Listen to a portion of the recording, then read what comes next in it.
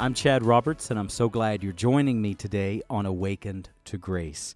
Well, as most people know, we're in the midst of a crisis in our world today called COVID-19 or the coronavirus. And today we have a sermon entitled Alone with God. And this sermon was actually prayed over and prepared months in advance, months ago. And what a timely sermon it is, for so many people are quarantined, so many people are out of work or working from home, schools are closed, and what an opportunity we have to be alone with God. Well, today we're going to talk out of Joshua chapter 5. This is part 1 of a sermon entitled Alone with God in a series called Triumph. I hope that it speaks greatly into your life, especially in the unprecedented times with which we're living.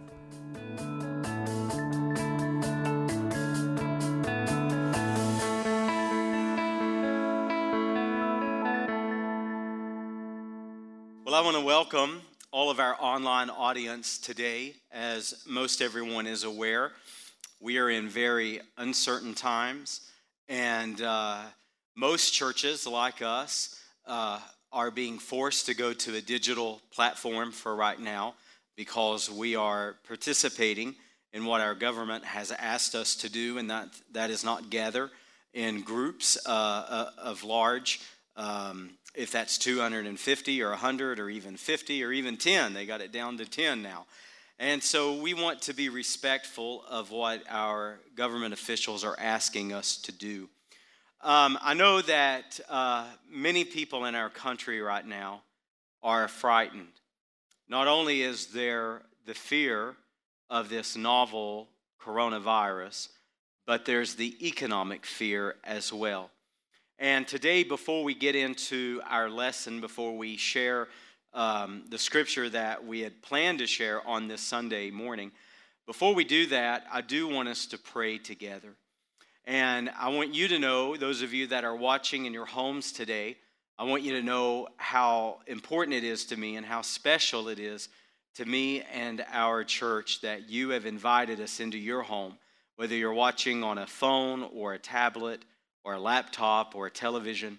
We're so thankful that you've invited us today to worship the Lord along with us. And I want us to pray right now that the Lord is going to give tremendous help, not only to our country, but to our leaders, to those who are making very critical decisions right now, to those who are on the front lines, the doctors, the nurses, the medical people that are caring for those who have contracted this virus. I want us to pray for God to forgive our land, for God to forgive our sins, and to heal our land. And so if you'll join me, let's pray together, and that we're going to see God really help our country and help our people right now, as well as the rest of the world. Let's pray together. Lord, I thank you for this hour that we are living in, even though it is as uncertain as any of us have ever been in any time in our lifetimes. We've never been in a day that feels this uncertain. And while there are so many who are fearful because they don't know what's going to come of their jobs or their income or this novel coronavirus, God, what we do know is that you tell us in your word to not fear anything. What we do know is that you are the Prince of Peace. And you are able to give every person watching right now or listening to this sermon, you're able to fill them with a sense of peace. And Father, that's what I ask you for those who are questioning or are frightful or fearful in any way, that God, you would share with us your peace and remind us, Lord, that you are indeed sovereign. And that while this has taken the world by surprise, it has not surprised you at all. And you have the answers. And you know what you're doing. You know what you are allowing on the earth right now. And Lord, we look to you bring grace and to bring help, to bring great compassion upon humanity. All of those around the world who have contracted this virus, those who have lost loved ones due to it, those who are in economic difficulties. Perhaps they've lost their job or their job has shut down, even temporarily, and they're feeling the pain of that. Father, no matter what it is, will you bring great help to us? But Lord, we do not ask for this without first asking for your forgiveness, without first repenting of our great sins in this nation. So God, I pray that you will begin to lead many Americans through your kindness to repentance. I pray, God, that you will help us to reevaluate our lives and reprioritize what has been and what is important to us. For far too many of us, our money, our jobs, our sense of security, our 401ks, our stocks and bonds, those are the things that have brought us peace. And could it be that in this hour, in this time, in this day, you are removing such things to cause us to once again call upon the name of the Lord? So, Father, we repent of our arrogance and we repent of our sins, and we ask for your forgiveness upon our country, upon our land, upon our people. And we pray this in the mighty name of Jesus Christ. Amen. So many are asking right now if this COVID-19 is the wrath of God. Well, I think that's a very interesting question. And while I don't think that this coronavirus per se is a wrath of God upon people, I do think that the Lord is doing what many of us have done with our children. And that's to say, if you want to do things your own way, then I'll back off. I'll let you handle things on your own if that's what you want. I have young children, and I've done that to them many times. I'm willing and able to help them, but they don't want the help. They want to figure it out on their own. And I think that is, in many respects, what we're seeing right now. I think that we would be very wise, not only as a country, but as families, to spend some time repenting before the Lord and to call on the name of the Lord on behalf of our country, on behalf of our churches, and to once again turn our eyes upon the Lord. In the Old Testament, you have what Bible scholars call the active wrath of God. That's where you can see the active wrath of God, and as many, many examples throughout the Old Testament. But in this new covenant that you and I live in this New Testament, this new covenant of grace, we don't often see the active wrath of God like we did in the Old Covenant. What we see today, I think in what we're seeing now, is God's passive wrath. And God's passive wrath is God saying, well, I would have intervened, but people aren't praying. I would have stepped in, but no one's paying attention to me or my law. And I don't think you would disagree with this, that the world, and especially our culture in America, we have snubbed our nose at God for far too long. We have kicked him out of all aspects of our society for far too long. And now I think the Lord is showing us how desperately we need him, and how, as of right now, there is no cure, there is no vaccine, there is no other option but to call on the name of the Lord. So I invite you to not pray for your country just on Sunday. I invite you to pray every day, and let us, the people of God, the people who know the grace of God and we know the mercy of God, for we have experienced it in our own lives, let us lead the way in repentance. Let us lead the way in calling on the name of the Lord and bringing our people back to a place where we're looking to the Lord.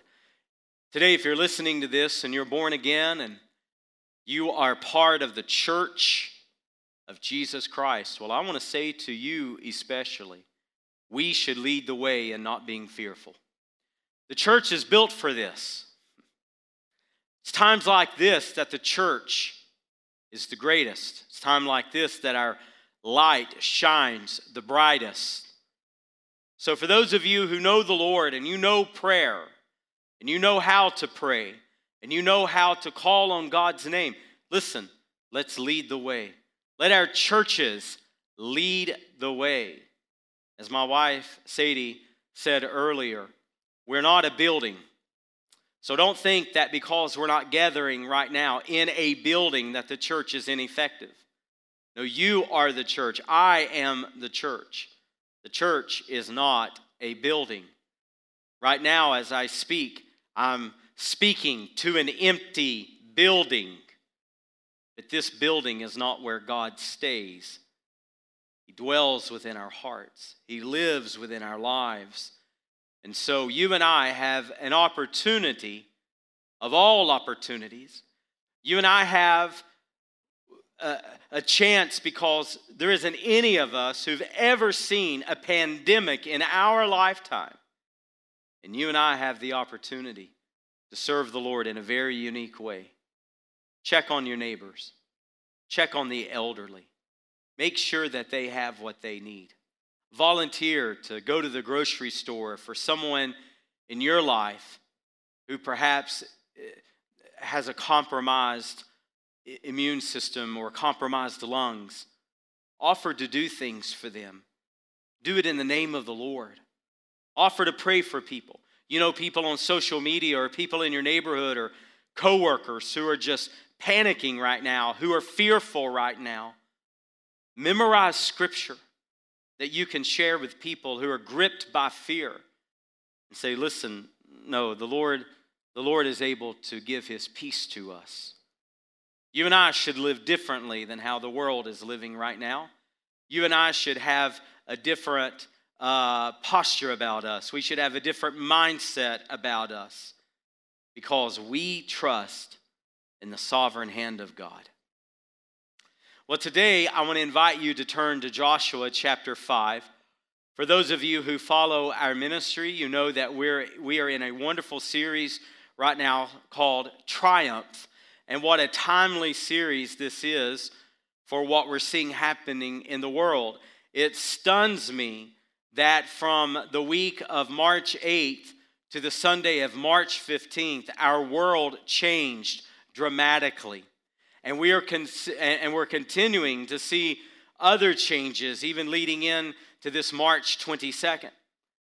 And things are moving so fast, and there are calamities that are happening all over the globe, not just in our country, but all over the world. And what a unique time this is for Christians to live victoriously. For Christians to rise above the noise, for Christians to rise above the panic, for Christians to rise above the fear and say, no, no, no, no, no. We don't live this way because we know who is in control. We understand that Satan is the god of this world. I think that means that he has tremendous influence upon society. He has tremendous influence upon culture. But while Satan may be the god of this world, let me tell you who is in absolute sovereign control of absolute everything, and that's God Almighty. The Bible says in the Psalms that the earth is the Lord's, and the fullness thereof, and all they that dwell therein. All things are under the sovereign control of God. And that is 100% the reason why you and I don't panic. That's why we're not fearful, because we know who is ultimately in control. We know what we ultimately ought to do. 2 Chronicles chapter 7, verse 14. God says, if my people who are called by my name will humble themselves. I think our country is coming into a season of great humbling.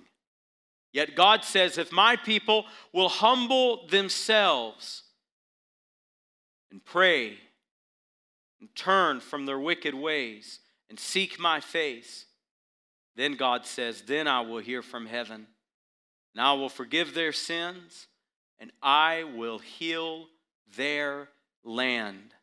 This needs to be the message of Christians. This needs to be our anthem in this time of fear, in this time of panic. Our anthem needs to be that God calls us to live victorious lives. And how do we do that?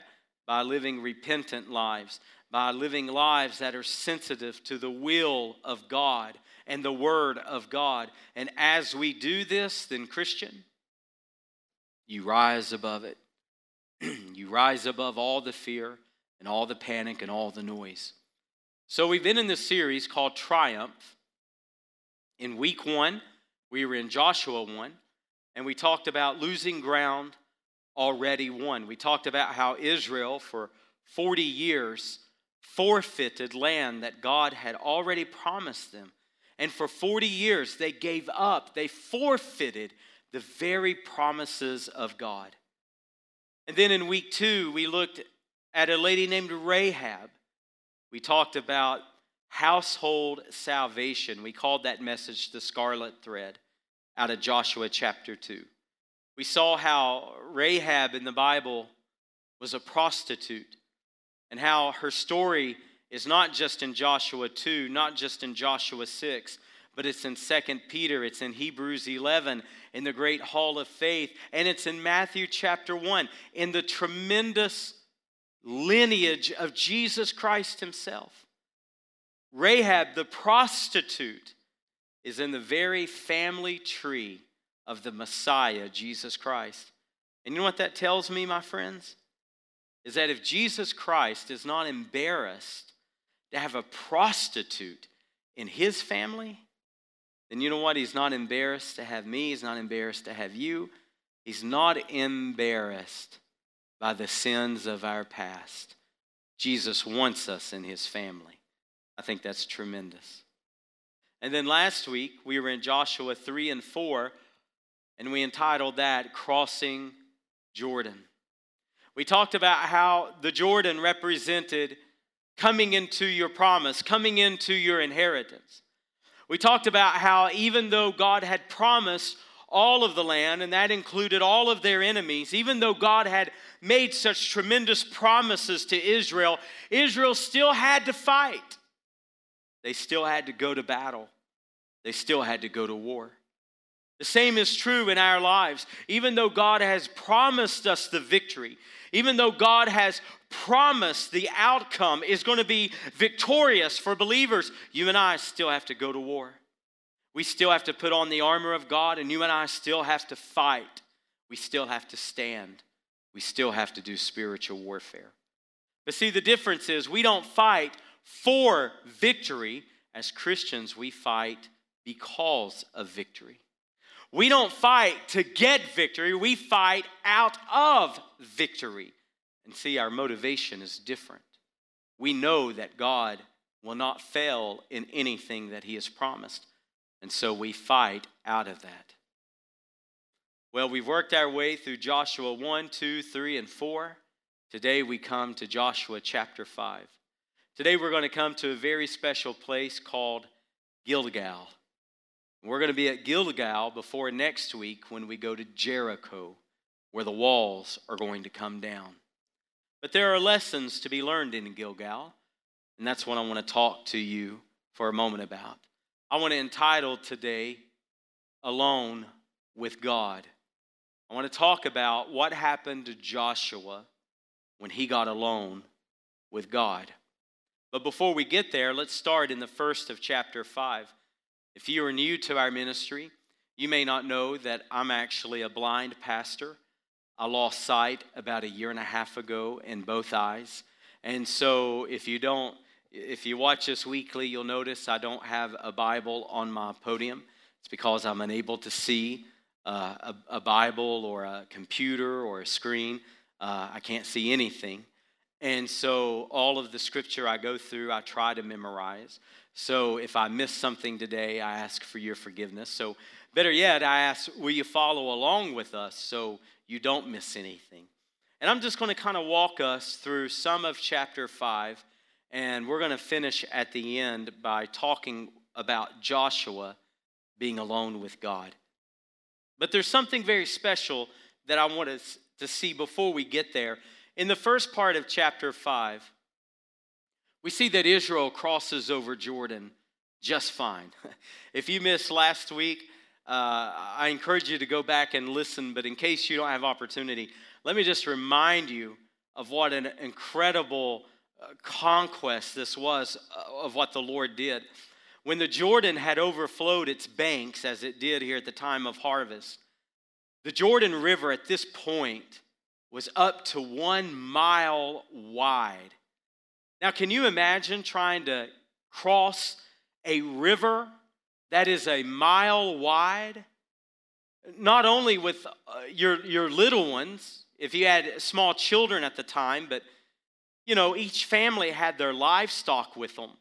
They had their cattle with them. They had their tents, and they had all their belongings. And scholars tell us that at this point in Israel's history, they were up to at least 1 million people, if not 2 million people. So let's just split the difference and say, could you imagine crossing a river a mile wide with 1.5 million people trying to cross? It would have been impossible. We pointed out last week, and we'll point it out again in today's text. They were within eyeshot of Jericho itself. When they cross over the Jordan, they're now in the plains of Jericho. Had they tried to cross slowly, they would have been sitting ducks for the people of Jericho, for everyone was watching them to see what the Lord was going to do. And what did God do? Well, God did part the waters. Just as God did for their fathers and their mothers at the Red Sea, God is going to do for this new generation here at the Jordan River. And with what the Bible tells us where the waters parted, this water parted a mile wide, and listen, it parted 20 miles long, so that between 1 to 2 million of God's people could pass through on dry ground. Well, when we come to chapter 5, we see that they made it. The whole nation made it just fine over Jordan. And now they're on this side of Canaan. Now they're in this new place, this new place where they're going to trust the Lord. And notice what verse 5 says. Verse 5 says that when all of the kings of the east and all the kings of the Amorites, the kings of the Canaanites, when they all heard how God had dried up the waters for the Israelites, the Bible says their hearts melted and that they had no spirit within them because of the people of Israel. I can't listen to this scripture and not realize that when it comes to my life and when it comes to your life, not only is a watching world looking at your life, not only is a lost world watching your life, but listen, this is very important to know. Many of you need to know this. The enemy sees your life. Perhaps some of you have went through a season before where you began to get very serious with God. You got very serious about your faith and you began to grow spiritually like never before. But then all of a sudden came such an attack from the enemy and you thought to yourself, where in the world did this come from? Friends, it's because the enemy sees your life. Some of you right now, your marriage is on the brinks. Right now, your marriage is about to collapse and your family is about to tear. And I'm telling you, Satan knows your life, and the enemy, He knows what God wants to do and what you desire. And some of you, some husbands and some wives are trying to get close, and you're trying to save your marriage. You're trying to save your family. But then it just seems like as you try to get close, obstacles begin to come. Who do you think that is, my friend? That's the enemy, because he knows your life. And he sees what God is trying to do. And he sees your heart's desire. And he sees that you want to get closer to God. That you want your children to be close to God. That you want your marriage to be rescued. And he'll throw everything he can at you. Because just as the enemies of Israel were watching them, the enemy's watching you. And you say, Chad, then what do I do? I'm going to show you in this text what you do.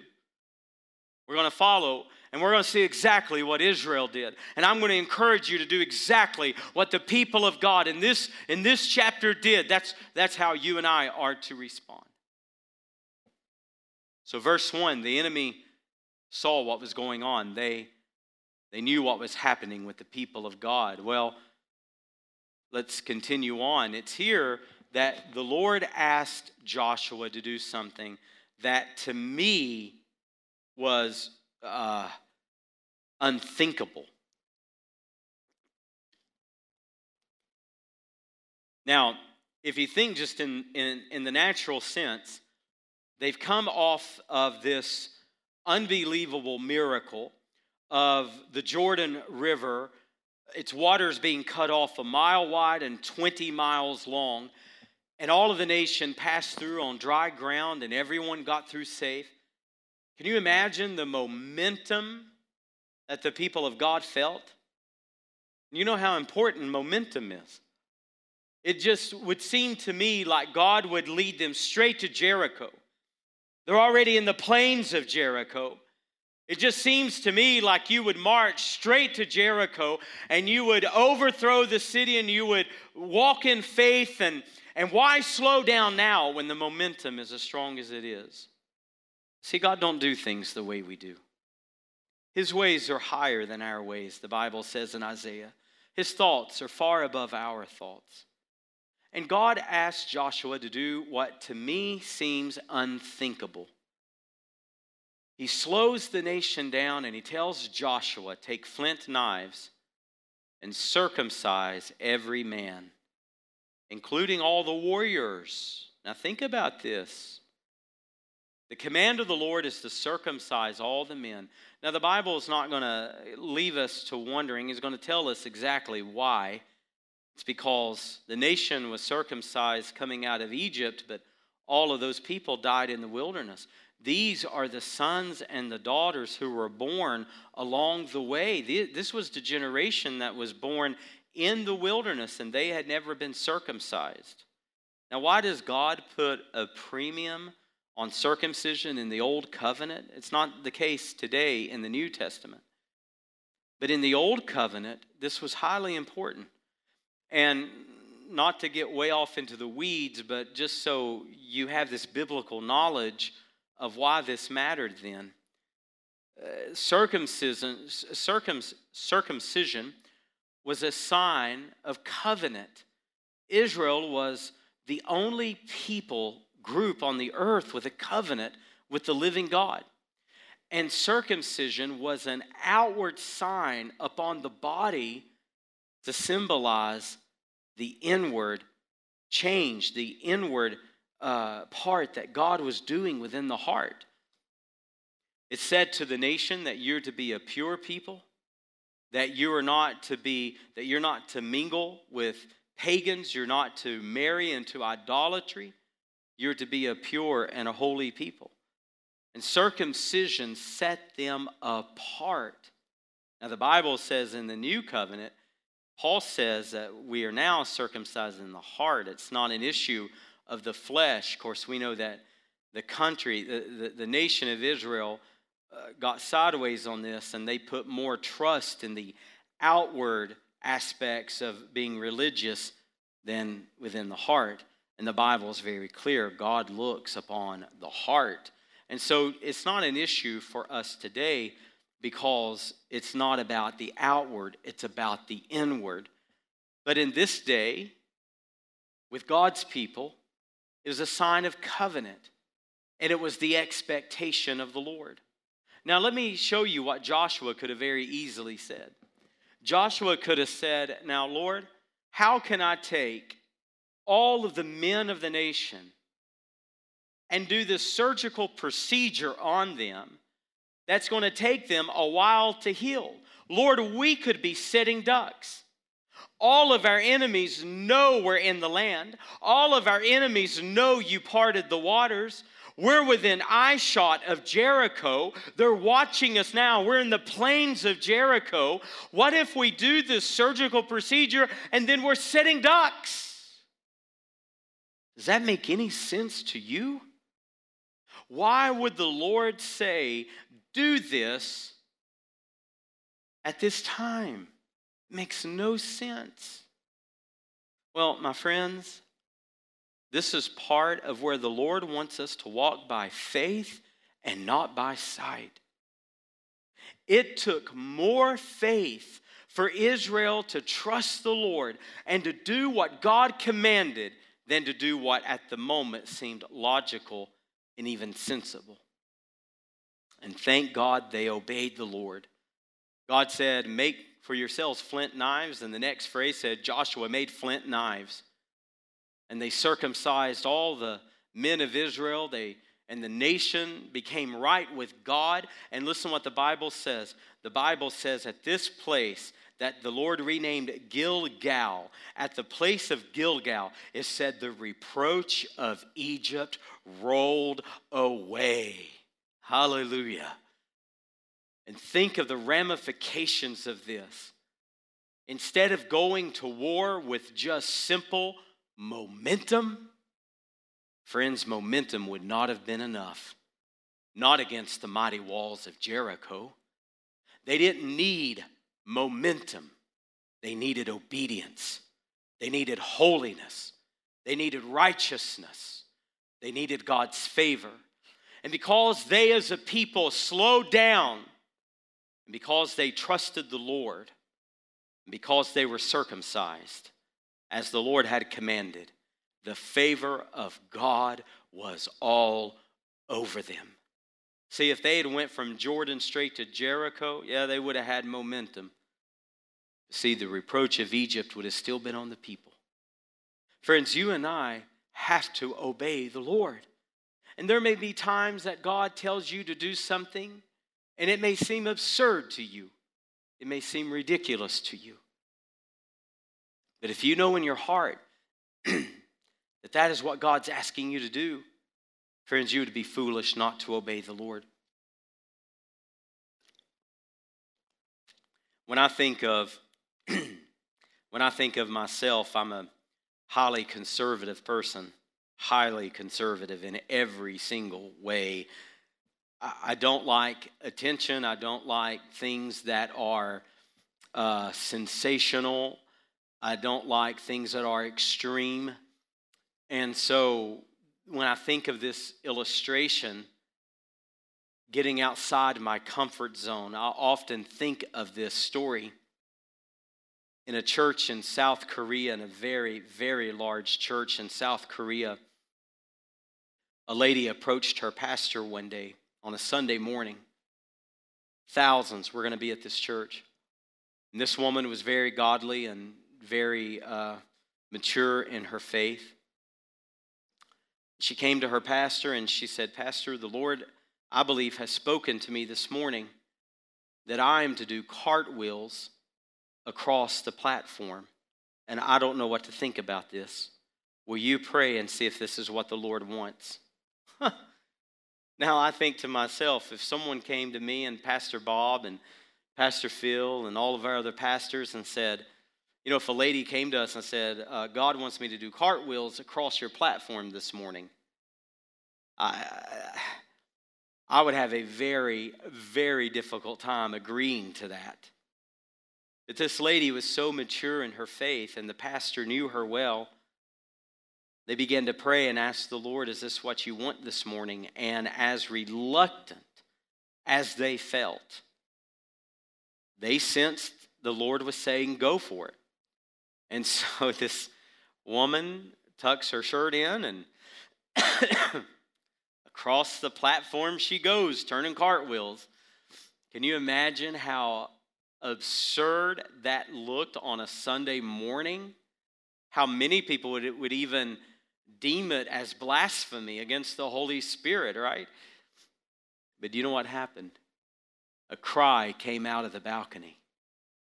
A man ran to the altar and gave himself to the Lord. And after they were talking to him and found out his story, the man had come to church that day and said, God, if you're real and you are truly calling me to yourself, then let someone do cartwheels across this church today. Now, people could argue and say, well, the Lord wouldn't work that way. Whatever. I think the point, at least the point for me, is very clear. Am I willing to do things that in the natural seem absurd, but in the realm of faith, it makes perfect sense? How many people judged that woman and even that leadership, but after someone became born again, they're probably not looking at it the same today? God will sometimes do things that seem uncomfortable to us, but he has purpose in it. And I think the greatest purpose is to see, are we willing to step out and trust the Lord and obey him? Joshua was willing, and the people were willing to trust the Lord, even though they would have been sitting ducks for the enemy. The Bible says that each man went to his own tent until he had healed. What faith it took to wait on the Lord and to do what God said in that moment, that they very easily could have said, God, wait till we conquer Jericho and then we'll do it. No, you have to obey God when God says to obey. The second thing I want to point out to you is that they observed Passover. Now, they're in this new place. They're in this new land. And you know, we've been following this generation of Israelites since February. And we went with them through the rock that Moses struck rather than speaking to. We've been with them through the snakes in the wilderness and all the snake bites that they suffered. And we've been through the pillar of fire and the cloud by day and the trumpets that they made. And now we've crossed over Jordan with them. And here in chapter 5, something very special is going to happen for the nation. When they observe Passover, the manna from heaven is going to cease. It's no longer needed. This whole generation has grown up on nothing but manna. This is the only thing that they've known for their entire lives. And now, for the first time, they're going to eat from the land of Canaan. Have you ever wondered why the Bible calls it a land flowing with milk and honey? First of all, I mean, that sounds highly attractive. It really does. A land flowing with milk and honey. Imagine how attractive that sounded if you had grown up in a quite literal, a desert. If the only thing you had ever tasted, the only thing you had ever known was manna from heaven, this bread from heaven that the Bible calls angel food, even though I'm sure it was delightful. You eat anything for a long enough time and you get tired of it. Imagine what it meant to the people to be in a land flowing with milk and honey. Well, what does that mean? Well, obviously the milk represents the livestock. It represents all of the cattle and all the livestock that was in this land. You don't have that in a wilderness. And the honey represents the agriculture. It represents the bees and the pollination and all the vegetation and all the agriculture that was in this land. And so here in chapter 5 is a tremendous, a wonderful transition. The reproach of Egypt has now rolled away. The manna has now ceased. And now for the first time they are eating of the land flowing with milk and honey. And they're eating out of the produce of Canaan. What a special thing that was. And now lastly today, I want to share with you what happened with Joshua at the end of this chapter. Joshua finds himself alone. You know, being alone at times can feel like a scary thought, but when you bring the Lord into the equation, it's actually quite a thrilling thing to be alone with the Lord. Perhaps you're watching or listening today, and you've never really taken time where you yourself are alone with God. Friends, there's nothing better you can do. Perhaps you're watching this and you're being forced to work from home, or you're watching this and you're unemployed right now because your job or your restaurant or your place of employment has shut down amid all of this fear of COVID-19. Perhaps right now you're quarantined inside your own home or in a hospital room. Friends, there's no greater time than right now to get alone with God. And I want you to watch what happened to Joshua. Joshua was in the plains of Jericho, and the Bible says that Joshua looked out upon the city of Jericho. And Joshua saw a man with his sword drawn. Now, scholars call these times in the Old Testament, these were pre-incarnate moments of the Lord Jesus Christ. We see the Lord visiting Abraham as a stranger, as a pilgrim that shared a friendly meal with Abraham and gave him instruction. We see the Lord wrestling with Jacob throughout the night to position him to a place where he will submit himself.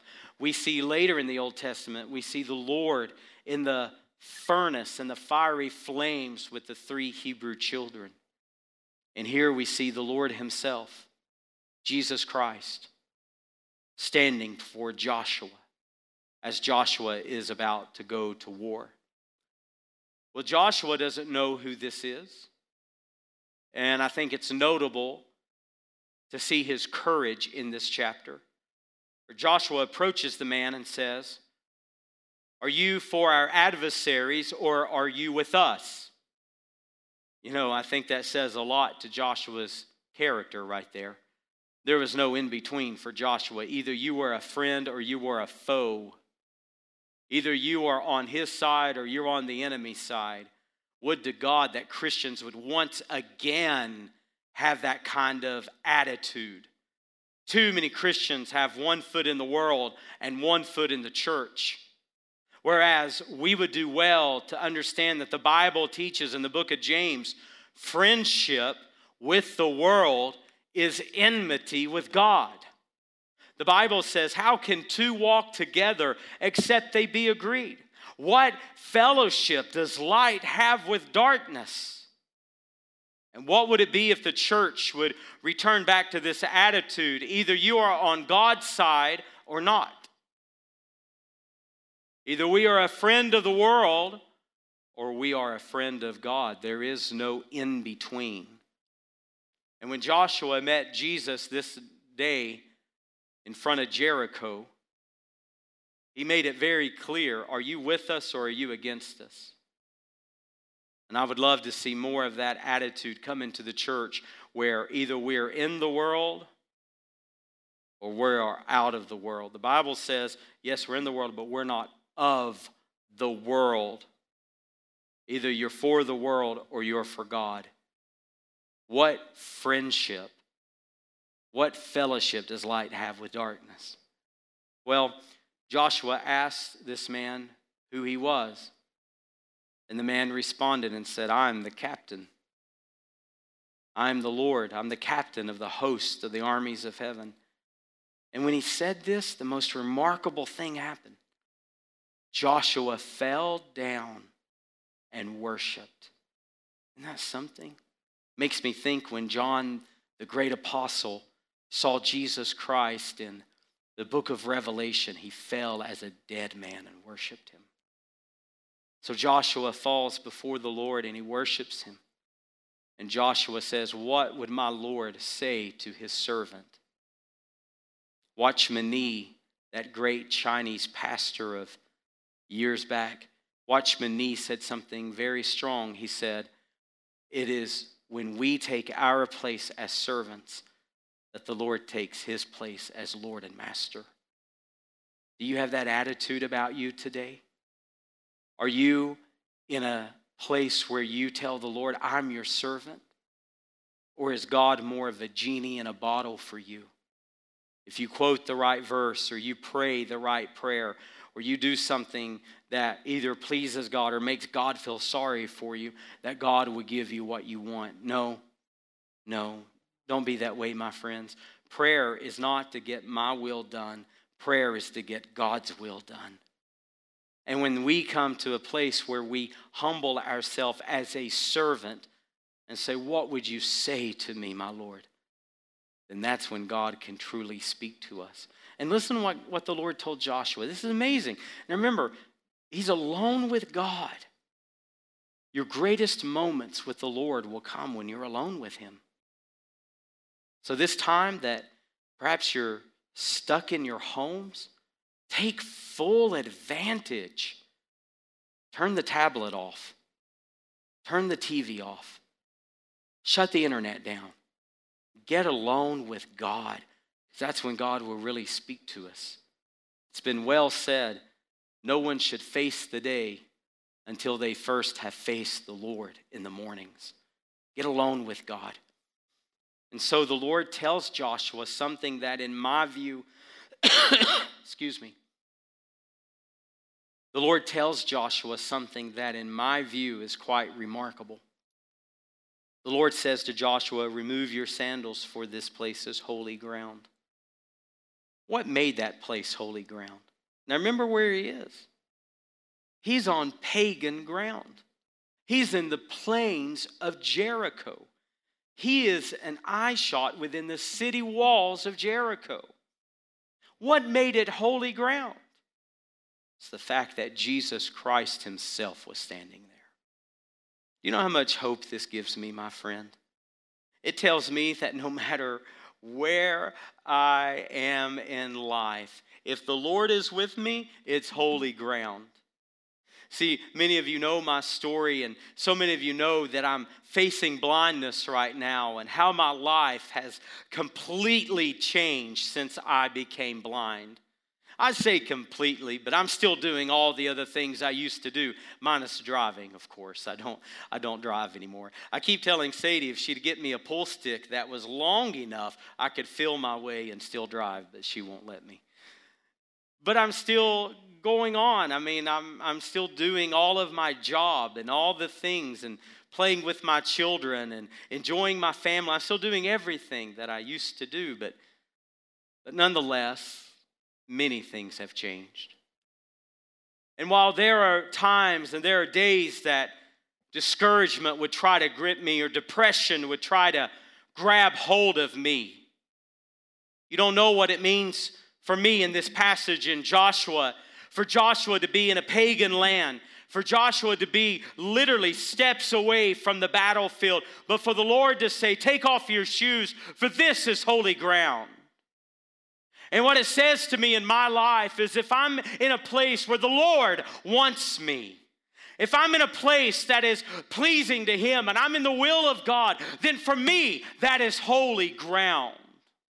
And I can be happy and I can be content and I can be satisfied and I can be joyful because I am standing literally on holy ground. Hallelujah. And you may be in the trial of your life. You may be stuck in a job that you have despised and you've hated. You may work for someone who is so hard to get along with, or you may lead a group of people that are so difficult, and you may dread going to work every day. But no, let me tell you, my friend, if God is with you, then you're on holy ground. And you can be there in confidence. Perhaps you're fearful right now and you're quarantined and you're stuck at home and you're fretful and you're wondering what you're doing. No, my friend, if God is with you, then you are on holy ground. And if you will get alone with God and you'll say, God, show me in this hour, show me this day, show me what you want, show me what you're doing, because I'm your servant and you are my Lord, you will be amazed at what the Lord shares with you. Friends, he's so eager to work. He's so eager to speak. He's so eager to show himself strong in your life. God is eager for these things. The question is this: are you eager? Am I eager? Are we eager to seek the Lord? Powerful things will happen in your life when you get alone with God.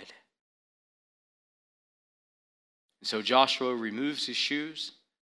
He worships the Lord, and that's where the chapter closes. But I don't think that's where the story ends. I think this is where God gave Joshua the full battle plan.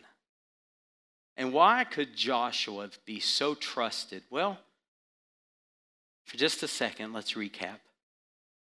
Joshua chapter 1, when the Lord told Joshua, Moses, my servant, is dead. You're going to lead my people. You're going to cross over Jordan. Well, Joshua could be so trusted that Joshua told the people, in 3 days, we're getting ready. Let's cross over. Joshua chapter 2, the report comes back from Jericho, and Joshua says, we're going to at once take the land. Joshua chapter 3 and 4, they come to the brink of the Jordan waters. And Joshua tells the people, watch the wondrous works which God will perform before you on this day. And Joshua commands the people, consecrate yourself, for God's going to do wondrous works. They cross the river on dry ground, all of them, 1 mile wide, 20 miles long. And then just when you would think time to go to war, no, Joshua shows yet again how well he can be trusted. For God said, make flint knives and circumcise the people.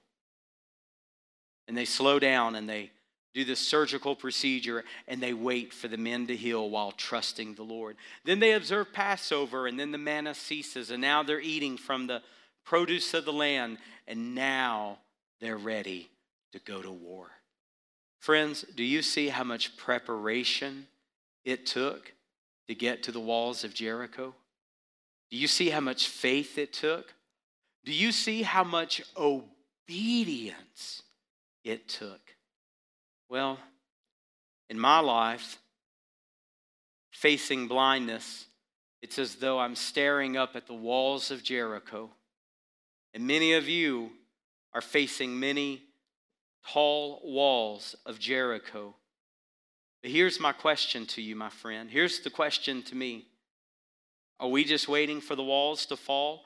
Or can you and I look back and say, I trusted the Lord here. I obeyed the Lord here. I did what the Lord wanted here. I slowed down here. I met with the Lord here. I was alone with God here. You see my point?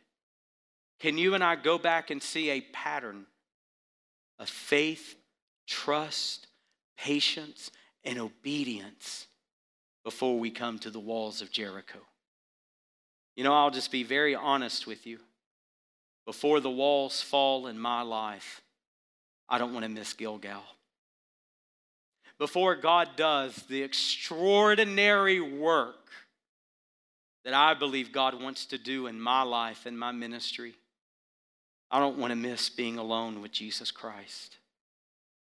I want to learn these lessons so that I'll be the man of God, so that I'll be the husband to Sadie, so that I'll be the father to my children, so that I be the pastor to my church, so that I be the friend to my friends, so that I be the godly example that God wants me to be. Are you willing to go through Gilgal? Are you willing to get alone with God before you come to your walls of Jericho?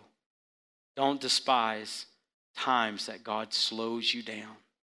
Don't despise times that God, though it would seem, takes away momentum out of your life.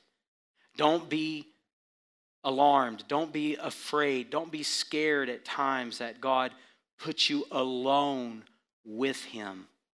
For it's there that you'll have the sweetest fellowship with the Lord. They're going to come and play right now, and I'm going to ask you to pray with me, and I'm going to pray with you. And we're going to ask the Lord to help us in a great way. If you're in a time of quarantine, if you're in a time that you're alone, if you're in a time right now that you are needing someone to pray with you, I want to encourage you to reach out to us. You can send us emails at pcckingsport@gmail.com. You can contact us through our website, preachingchristchurch.com. You can keep up with all of our content through our free mobile app, Awakened to Grace. You can read great blogs and articles and other content at awakenedtograce.com. Or you can reach out to us through social media, through our channels on social media. I want to encourage you to consume as much godly content as you can. I understand that most people in their homes are going to be binge watching Netflix and Hulu and all this other stuff, Disney and all this stuff. Friends, I can't encourage you enough. Listen to sermons daily. Read the Bible daily. Listen to the Bible daily. Get alone with God daily. And as you do these things on a daily basis, it's going to be like going to the gym daily. You're going to get stronger, and you're going to get stronger, and you're going to get stronger. And your faith is going to continue to grow.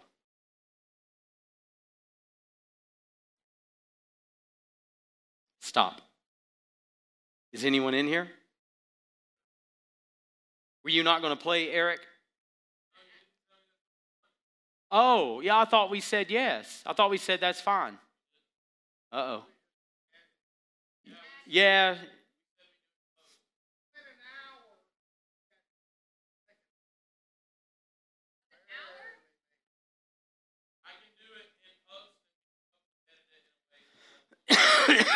Well, I didn't pray with people. So what do I need to do?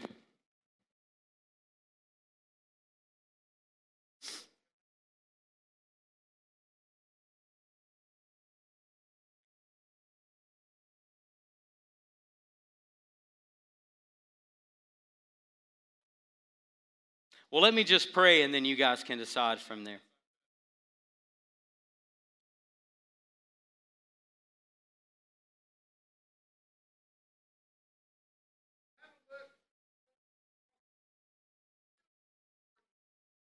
Was I looking wrong?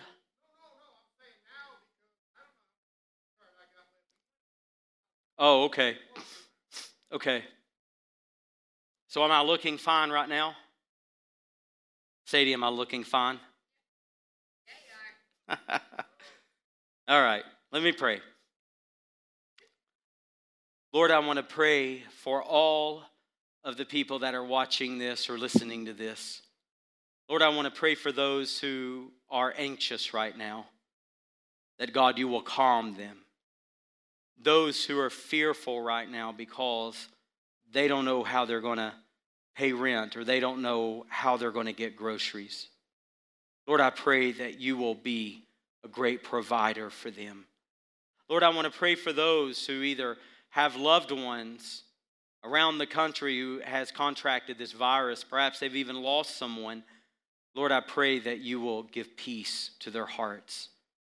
And God, while we don't know what tomorrow holds and we don't know what next week holds, and while it feels like our world is changing by the hour, remind us, Heavenly Father, you don't change. You're constant. You're the same. You're consistent. And not only are you constant, but you've loved us with the same kind of consistency. You love us with an everlasting love. So God, I pray that you care for your people in this hour. And those who don't truly know you, may they come to know you. And may all of us repent from our sins, that you may indeed come and heal our land. In Jesus' mighty name, amen.